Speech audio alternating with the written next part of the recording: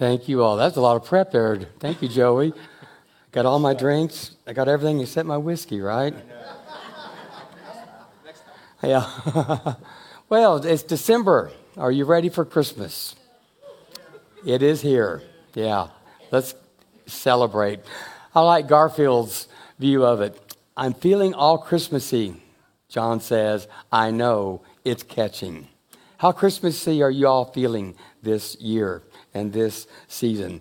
In fact, what gives you that Christmas feeling? Just popcorn it with me. Shout out something that gives you a Christmas feeling. Family? Christmas tree? Music, what was that? Mariah Carey. Nisi, what movie did we see the other night? Our first Christmas movie of the season? Bruce Willis. I forgot how Christmassy Die Hard really was, but we were so into the spirit of Christmas after watching that. It was so good.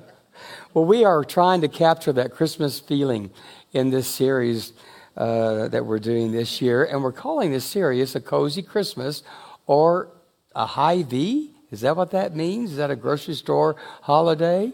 Hygge? So we know what a cozy is. We're not sure what that second word is. It describes the word holiday. That word is pronounced Hygge, and it's a Danish word, and that's very key. Denmark has ranked in the last several years as one or two of the happiest places on the planet. Now, that's understandable in some way because Denmark has government programs and policies that provide a support system. They provide health care and education and child care, and all of those provisions reduces anxiety and uncertainty. So it's not surprising that they're ranked so high on the happiness scale. But there's one overlooked ingredient for their happiness, and that is Hygge. It literally means well-being. Some etymologists, people who study words, say that it's from a Norwegian word, Hygge, and yes, we get from that our word hug. So whenever you hug someone, you are practicing Hygge, and all species, it seems like, gets into the hugging world. I do encourage hugging. There are some benefits physically, emotionally, and mentally for that. And Hygge is kind of like hugging without touching. Hygge is providing that environment that gives you that sense of coziness, of warmth, and of well-being. So in this series, we're going to look at a few of the characteristics of a Danish Hygge Christmas that hopefully will translate into our own spirits and will give us a Hygge, not just a Christmas, but a Hygge kind of life. Now, the most prominent aspect of a Hygge holiday are lights. They are mainly the main feature in a Danish Hygge Christmas celebration. Now, when I say lights, I'm not talking about the zillion of lights that Silver Dollar City has, but what creates the sense of well-being and comfort and warmth is a single candle, or just having your room lit by candles. In fact, when Danes are asked what they most associate with Hygge, 85% of them say it's all about the candle. Candlelight dinner. I look so much better at a candlelight dinner. So we love candlelight dinners at our house. So there's no way, they say, the Danish people say, to move into that Hygge experience, no faster way than to light a few candles in your home. So let's think about light and about the Christmas story. Lights are the star of the Christmas story, and that's no pun intended. It goes back to the prophet. Oh, I forgot this. So try to pronounce that word. The word that for a person in Denmark that is a spoil sport is, if I'm pronouncing this right, lysesløkker, and that means he who puts out the candles. So a spoil sport in our life is someone who puts out our light, who creates just discomfort in us, takes the warmth away and gives it cold. So let's look at some of the lights that we see in Christmas. The prophet Isaiah says this, that the people are walking in darkness, but they've seen a great light. And it's on those living in the land of deep darkness, a light has dawned. And if you follow the rest of chapter 9 of that prophet, it's where we read these words, for unto us a child is born, and a son is delivered, and he shall be called Wonderful Counselor. And so Christians have for centuries interpreted Isaiah's prophecy as being concerning the birth of Jesus. But there's a sense of living in darkness and needing a light to come into our life. Go to Luke's story. And before we get to Luke 2, you have Luke 1. And Luke 1 is the story of Zacharias and Elizabeth, who had a son named John the Baptist.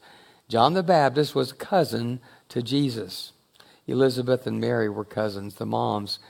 And Zachariah, the father of John the Baptist, has this vision, and he writes a poem. And in that poem, he talks about the coming Messiah.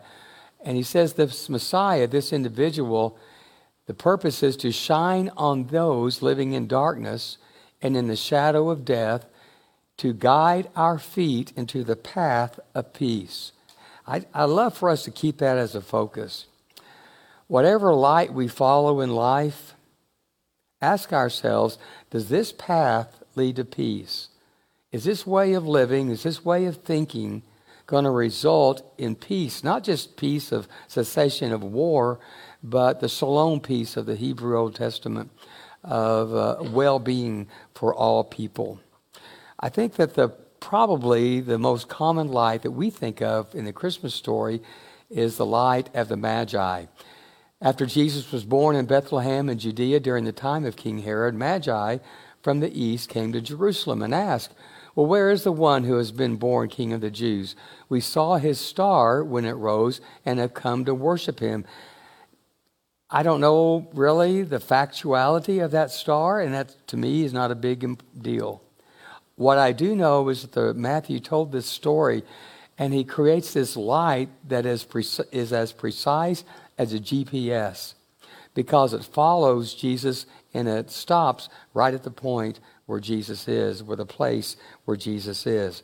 And so the star of Matthew is a main character in this story of Jesus as we think of the light. The most common gospel writer, the most well-known gospel writer of the story of Jesus' birth is Luke. And in that story of chapter 2 and verse 9, Luke writes, an angel of the Lord appeared to them, and the glory of the Lord shone around them. So we assume that there was some kind of a bright light that they're talking about, and the shepherds were actually terrified. Now, when we sing Christmas carols, we sing about the light. Silent night, holy night, all is calm, all is bright. Light's a big deal. There are these lyrics, yet in thy dark street shineth the everlasting light. Anybody know the title of that song from which those lyrics are taken? Oh, little town of Bethlehem. Yeah, in thy dark street shineth the everlasting light. That's a tough one. We'll have to sing that before the season is over. And then the Gospel of John is a little different than Matthew, Mark, and Luke. He doesn't do a lot of chronological things, but he does write about the birth of Jesus in a more mystical way. And he says, in Jesus was life, and that life was the light of all mankind. The light shines in the darkness, and the darkness has not overcome it. Now, when the writers, Matthew, Mark, Luke, and John, talk about light and connect Jesus with the light, it's a sweet story, but it's also a political story. Whenever they use light to describe the Messiah, they are making a political statement, because the Caesar who was in power at the time of Jesus' birth was Augustus. We see that in Luke 2. And Augustus had called himself the son of Apollo. And you might remember from your study of mythology that Apollo was the Roman god of the sun. So Augustus was considered the source of light, the reflection if not the light. So the writers, when they say that Jesus is the light, they're challenging Caesar as the light. And they're asking the question, who is your light? Are you going to follow the light of Caesar, the light of Augustus, who leads with violence and fear and intimidation? Or are you going to follow the light of Jesus, who leads with gentleness and kindness and humility? Jesus was executed by the light of the empire, but he leads and he rules with a sense of gentleness. Another thing that underscores the political side and the theme of Jesus' birth being recorded is that the Roman Empire was symbolized by the eagle, a bird of majesty and power and authority. And you get the idea when the Romans picked the eagle as their main bird, favorite bird, that they wanted to be seen as this awesome, powerful, fighting army that would always win, that no one would ever defeat it, that would chase their enemies down, and that they would always emerge victorious. And their image was the eagle. When you think of a bird as it relates to Jesus, what bird comes to your mind? The dove, not an eagle. When Jesus was baptized, a dove appeared upon his shoulder. In the mythology of the selection of the Roman emperors, an eagle would appear on the emperor's shoulder. But their story writers of Jesus' life did not have an eagle land on Jesus' shoulder, but a dove. And they are making a really strong contrast. They are saying to their readers then in the first century and second century, and I think they're saying to us, we have a choice to make. We can either follow the way of the eagle or the way of the dove. We can either follow the light of Augustus or the light of Jesus, a symbol of peace. So the writers really, in this writing the story of Jesus' birth, it was kind of an FU to Augustus. And it was a challenge to them. And they were encouraging almost a rebellion against Augustus. And no wonder that Jesus was crucified by the Roman government, executed, because of the challenge that he gave. But more importantly, I think the writers are just calling us, how do we want to live our life? Do we want to live by violence and war and intimidation and fear and threats? Or do we want to live by gentleness and peace and humility? John, I said, is more of a mystical writer. And go back to John chapter 1, and he says, in Jesus was life, and that life was the light of all mankind. Now, when I read that as a high schooler, I thought only Jesus was the light of Southern Baptist. I thought we were the only ones that had the light. Yeah. But all mankind. Jesus is the light of all mankind, all of humanity. I wonder if John is saying that the light that is Christ is in all of us. Fast forward a few chapters to John 8, when Jesus spoke again to the people, he said, I am the light of the world. Whoever follows me will never walk in darkness, but will have the light of life. Whoever follows my way of peace, my way of understanding, my way of humility, instead of the Roman way of violence and fear and intimidation, you're going to find the light of life if you follow that way. So what does light do? Well, there's a light of warmth of a fake fire. You know, Chris says that we don't spend a lot of money on other things at the venues. That's about as cheap and cheesy as you can get for a Christmas setting. And as we compare our Christmas decorations and programs, so to speak, with other churches, yeah, we're not even trying to compete. We just had rather spend money on needs of the community. But it does. When we think of a light, we think of the warmth of a fire on a December night. There's a light bulb moment. Oh, I get it. The light bulb went off. There's a night light that keeps us from stubbing our toes. when I get up in the middle of the night to go to the bathroom. Years and years ago, when Mother and Dad were still around, we were at their house in Little Rock, and Denise and I were sleeping in the downstairs bedroom. And when I went to bed, Denise was in bed, I did not close the bedroom door all the way. I didn't leave it open all the way. It was halfway. And so that night, nature called, and I got up, and I tried to walk as fast as I could to the bathroom just around the corner.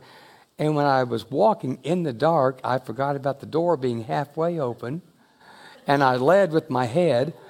And so my head hit the door, and I hit it with such force, it just kind of, boom, it bounced me back into the bed right on top of Denise.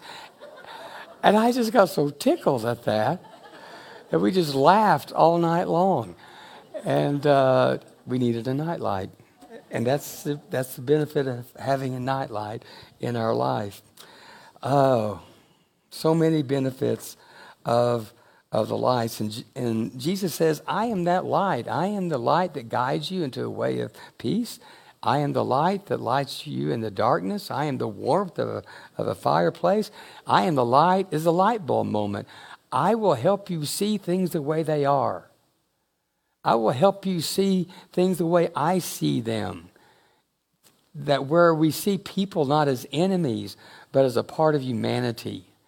And that we don't divide anymore, but we just see all of us as equal in that sense. Jesus is that light. But then we're pretty cool with Jesus being the light. And Jesus providing comfort and direction and a sense of peace to everybody. But then Jesus throws us a curveball. He says to us in Matthew 5:14, you all are the light of the world. I'm the light of the world, and you are the light of the world. Is Jesus saying, you are what I am? I am the light. I can guide. I can bring warmth to people. I can bring guidance to people. And I can bring understanding and see things a new way. Is he saying that we have that power as well? Julian of Norwich, who lived in the 14th century, a mystic that I love to read, said this, and it may cause you to squirm a little bit, but she said, we are not simply made by God, we are made of God. St. Catherine of Genoa in Italy lived in the 15th century. Another mystic said, my deepest me is God. I wonder if that's kind of what John is saying in chapter 9 of chapter 1 and verse 9. This is the true light that, coming into the world, enlightens every person. That every human being has within them this light. Now, what would it be like if we actually believed that? And if I actually got up in the morning and say, I'm the light of the world. I can give warmth to people who are cold. And I can give understanding to people who are confused. And I can help people see things differently. I am the light of the world. What would we be like if we actually believed that and acted that way? One of my favorite authors, and I encourage you to buy and read, John Philip Newell. He's a Celtic spiritual leader, lives in Ireland, and he was teaching on John 1:9. And in attendance at this conference was a Canadian Mohawk elder. And at the end of Mr. Newell's lecture, he opened the floor up for questions. And this Mohawk elder stood and he began to cry. And as he cried, he also said, as I have been listening to these themes, I have been wondering where I would be tonight. I have been wondering where my people would be tonight. I've been wondering where we would be as a Western world tonight if the mission that had come to us from Europe centuries ago had come expecting to find light in us. Now, the elders was asking those present at that meeting whether the violence and destruction that was caused by the European invasion of the New World, a violence and destruction that was often committed in the name of Jesus, might have been avoided if the newcomers, the Christians from Europe, had seen the natives as bearers of the divine light instead of depraved and godless. How we see people and the names that we give to people will lead to how we treat people. And when we call a person depraved and godless, when we slap a label of vermin on someone, it gives us the right to treat them horribly. What would have happened if we took John 1:9 and saw that everybody has been enlightened, even people outside of our own denomination? It's a good question that the elder asked. It's a question for our day too. We live in a very polarized world, and we demonize our enemies, demonize people in the other political party, demonize people of other faiths. I just wonder if the solution to this polarity is John 1:9, to recognize that everybody, even the person that disagrees with me, is enlightened. And I could probably learn something from that person. My hope for my life is, I'm not getting any younger, is to be and to lead you to be and to see people as bearers of that light, and to see God in everyone and in every place. And once we see God in people, once we see the light in people, we cannot help but love that which is right in front of us. So as light, you have the power to bring warmth, kindness, and comfort and peace to others. I'll tell you the story about Charlotte Maya. Her husband Sam died by suicide in the fall. He had job stress, and she says everybody has job stress. He had chronic back pain since an injury in high school. He had financial stress, and she said everybody who has a job, who has kids, who has a dog, who has a mortgage, has financial stress. But he couldn't handle it for whatever reason. And when he took his own life on that October day, it left Charlotte a widow and a single mom with 2 boys, ages 6 and 8. They made it through Halloween and Thanksgiving just fine, but they were dreading Christmas. There were mornings when Charlotte would walk her boys to school, come back home, crawl into bed, and not wanting to get out until her boys came home from college. She said that if I was able to help the kids with their homework and remember to feed the dog, then that day was a win. Well, one December morning, the doorbell rang. Her 6-year-old opened the door. No one was there. All there was a box, and inside the box was a gingerbread house kit. And on top of the box was a card that simply said, "On the first day of Christmas." Who sent it? Well, the next night, the doorbell rang. Another package. This time there were 2 snowmen coffee mugs, hot chocolate mugs, and inside each was a packet of hot chocolate, and another note that said the second day of Christmas. They didn't hear a car engine. They didn't see anyone scurry away. Well, on night 3, they turned on the porch light, turned off the living room light, and hid behind the front window. But they stayed there so long, they got hungry. They went to the kitchen just for a brief moment to eat something, fix dinner. And while they were gone, the doorbell rang. They ran back, and there was another gift. 3 candy canes and a note that said, "On the third day of Christmas." Who was it?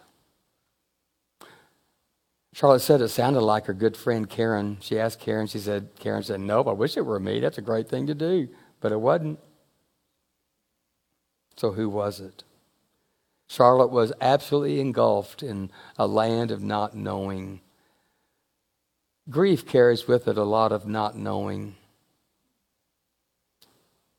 She didn't know why her husband died by suicide. She didn't know the despair that had sunk so deeply into his soul. She didn't know what in his life seemed so impossible to deal with. But she says this, there was one thing I did know. In those dark days of intense grief, somebody was shining a light our way with a simple, powerful message. You are seen and you are loved. Over the next few weeks, they received nightly gifts. They were small, fruit, gum, candy. She didn't know who that elf was, but she didn't really need to know. She was okay with it. It was a strange feeling, she says, to be, on one hand, just torn apart by grief and darkness, but on the other hand, be drawn toward light and hope. Well, the deliveries continued until it was day 12. What would be on the porch on day 12? They went out to eat that night, and they came back home and pulled into the driveway, and they looked at the porch. It looked like Santa's sleigh had just vomited all over the porch, just overflowing with gifts. And on top of the gifts was a card that said, Merry Christmas. That was 15 years ago. She still doesn't know who the secret Santa was. But she says, I'm glad I don't know. The not knowing became my favorite part. That mysterious light pushing its way into our ineffable darkness. It's not a miracle. It's not magic. It's just generous, selfless human love. It was someone who took John 1:9 literally and took Matthew 5:14 literally, who they knew, I am the light of the world, and I can shine in someone's darkness. I can bring warmth to a coldness of grief. You are the light of the world. Get up in the morning. You are the light of the world. Say to yourself, I am the light. I have light, and I can be light to other people. That's a Hygge Christmas.